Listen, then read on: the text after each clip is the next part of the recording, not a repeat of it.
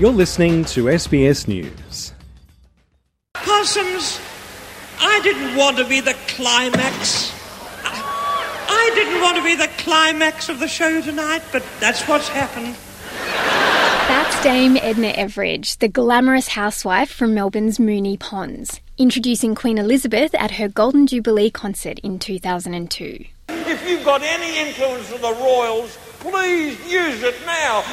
It's Les Patterson, the Australian cultural attaché. I belong there. Look, if I get kicked out of this party, it'll be in all the newspapers. And you know whose newspapers. And that's Les Patterson, the foul-mouthed member of Australia's diplomatic corps, begging to be let into the party. Dame Edna and Sir Les are the two most well-known creations of Barry Humphries, whose life and work have been celebrated in a state memorial at the Sydney Opera House. Humphries died in April, aged 89, from complications following surgery. The depth of his influence with the royals, and with the media mogul Rupert Murdoch that Sir Les slyly alluded to, was made clear in their heartfelt tributes. Federal Arts Minister Tony Burke read a message on behalf of King Charles.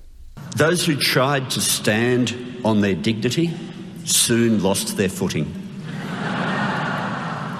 Those who wondered whether Australia's housewife superstar might this time just go too far were always proved right. No one was safe.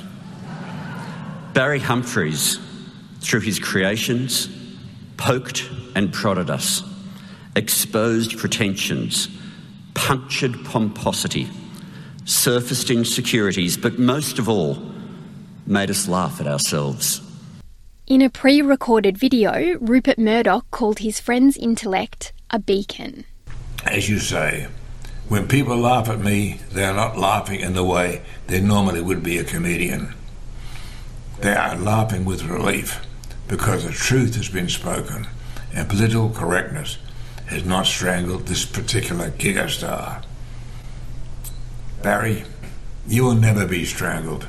You will never be silenced.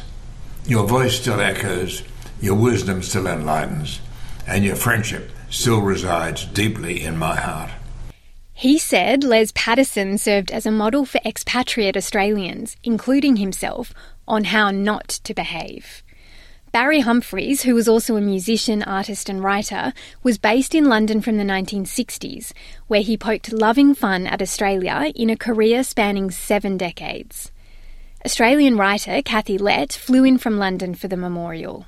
Barry had the most wicked wit. His wit was so sharp you could shave your legs with it.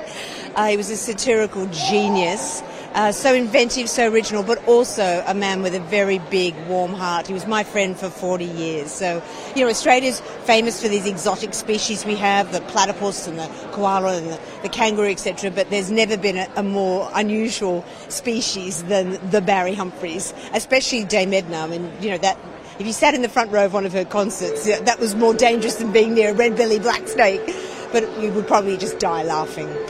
International entertainers paid tribute via video link, including composer Andrew Lloyd Webber, comedians David Walliams and Rob Brydon, and musical icon Elton John. I will miss him so much because he was just one of the most funniest people. His stories, like Robin Williams, like Billy Connolly, he was a raconteur of incredible importance and genius. Australian politicians across the spectrum also joined in, including New South Wales Premier Chris Minns, Independent MP Allegra Spender, and former Prime Ministers Malcolm Turnbull and John Howard. He was a great Australian figure, and this is an appropriate recognition of that. He was entertaining, intelligent, innovative, and all of those things. Great Australian figure. The Opera House crowd was also treated to a live performance by the Australian Chamber Orchestra, Richard Tognetti, and the artist Meow Meow, who resurrected the Weimar cabaret Humphries co-wrote with them in 2016.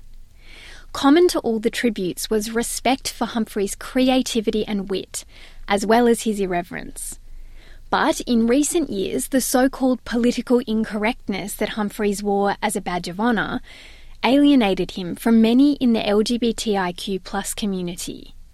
Humphries made repeated offensive comments about transgender people, including that transgender women were mutilated men. In 2019, the Melbourne Comedy Festival removed his name from its major prize. Tributes at the memorial made no mention of this divisive chapter, instead focusing on the impact of Barry Humphries' work, including on British comedian David Walliams, who saw Dame Edna as a 16-year-old. And it was a real light bulb moment for me. It was the moment that I thought, that's what I want to do. I want to wear a dress. And if I make people laugh, that's the bonus. It's a complicated legacy for a comedian who made a career out of dressing in drag, but called being transgender itself a fashion. Ruth McHugh-Dillon, SBS News.